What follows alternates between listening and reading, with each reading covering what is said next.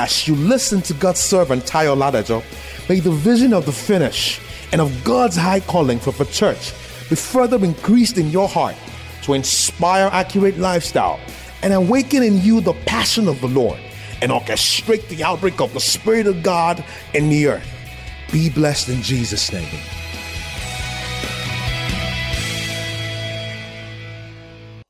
So when we talk about grace, what brought about grace was the love of God that was indescribable.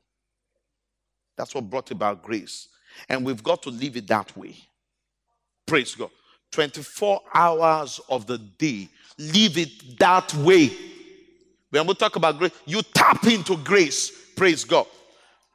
You tap into His love. Tap into His kindness. Hallelujah. Praise the Lord. Praise the name of Jesus. You know, when the Bible says, no weapon formed against you shall prosper. Every tongue that rises up against you, condemned. What are tongues? Can someone tell me what tongues are? Accusations, charges. Praise God. Charges. What are weapons? Weapons are what? Darts. Now, a lot of time when Satan is going about attacking us, one of the things he first of all does before he launches his assault is to create a false perception of reality around you. Is to make you assume that you are alone. Each time the devil succeeds in isolating us, he will always succeed in advancing his onslaught against us. So the first thing he does is he isolates us. You know, and he does it in two ways. Sometimes he makes you feel that you are alone. Nobody cares. Nobody is there. He makes you feel worthless. What are you good for? You try to fast. You didn't even succeed in the 1 day of fast. You didn't succeed in confessing the scripture. If you can't succeed in that, then what can you succeed in? Sometimes the devil does that by letting us know that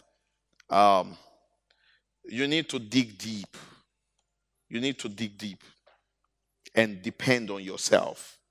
So whether the devil is making us feel that you have no help around you, or the devil is making you feel that you need to get into yourself the more, all he's trying to do is to isolate us.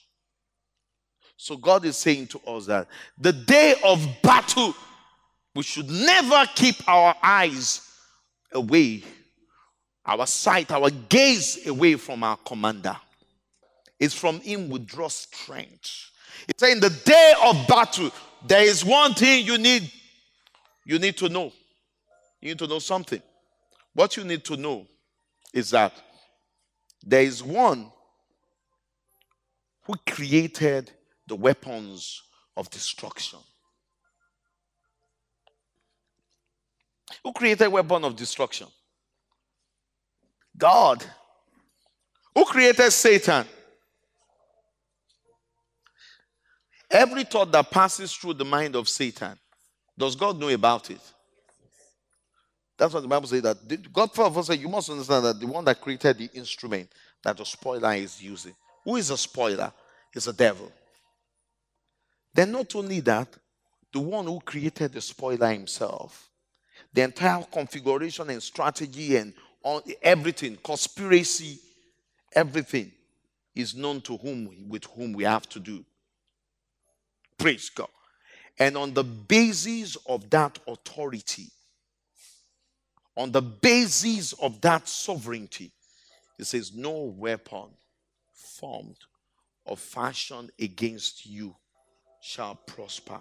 What is telling us is that in the day of conflict and the day of battle, always keep your eyes on your commander. He's bigger than the enemies. He's bigger than the armies of the opposers, of the opponents. He's stronger. He's more powerful. We must always keep our gaze. What Satan tries to do is to keep on us stained garments. You know, stained garments are the garment of condemnation. You remember Joshua, the high priest?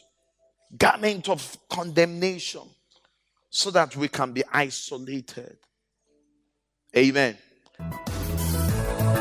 Thank you for listening to this timely word of the Lord.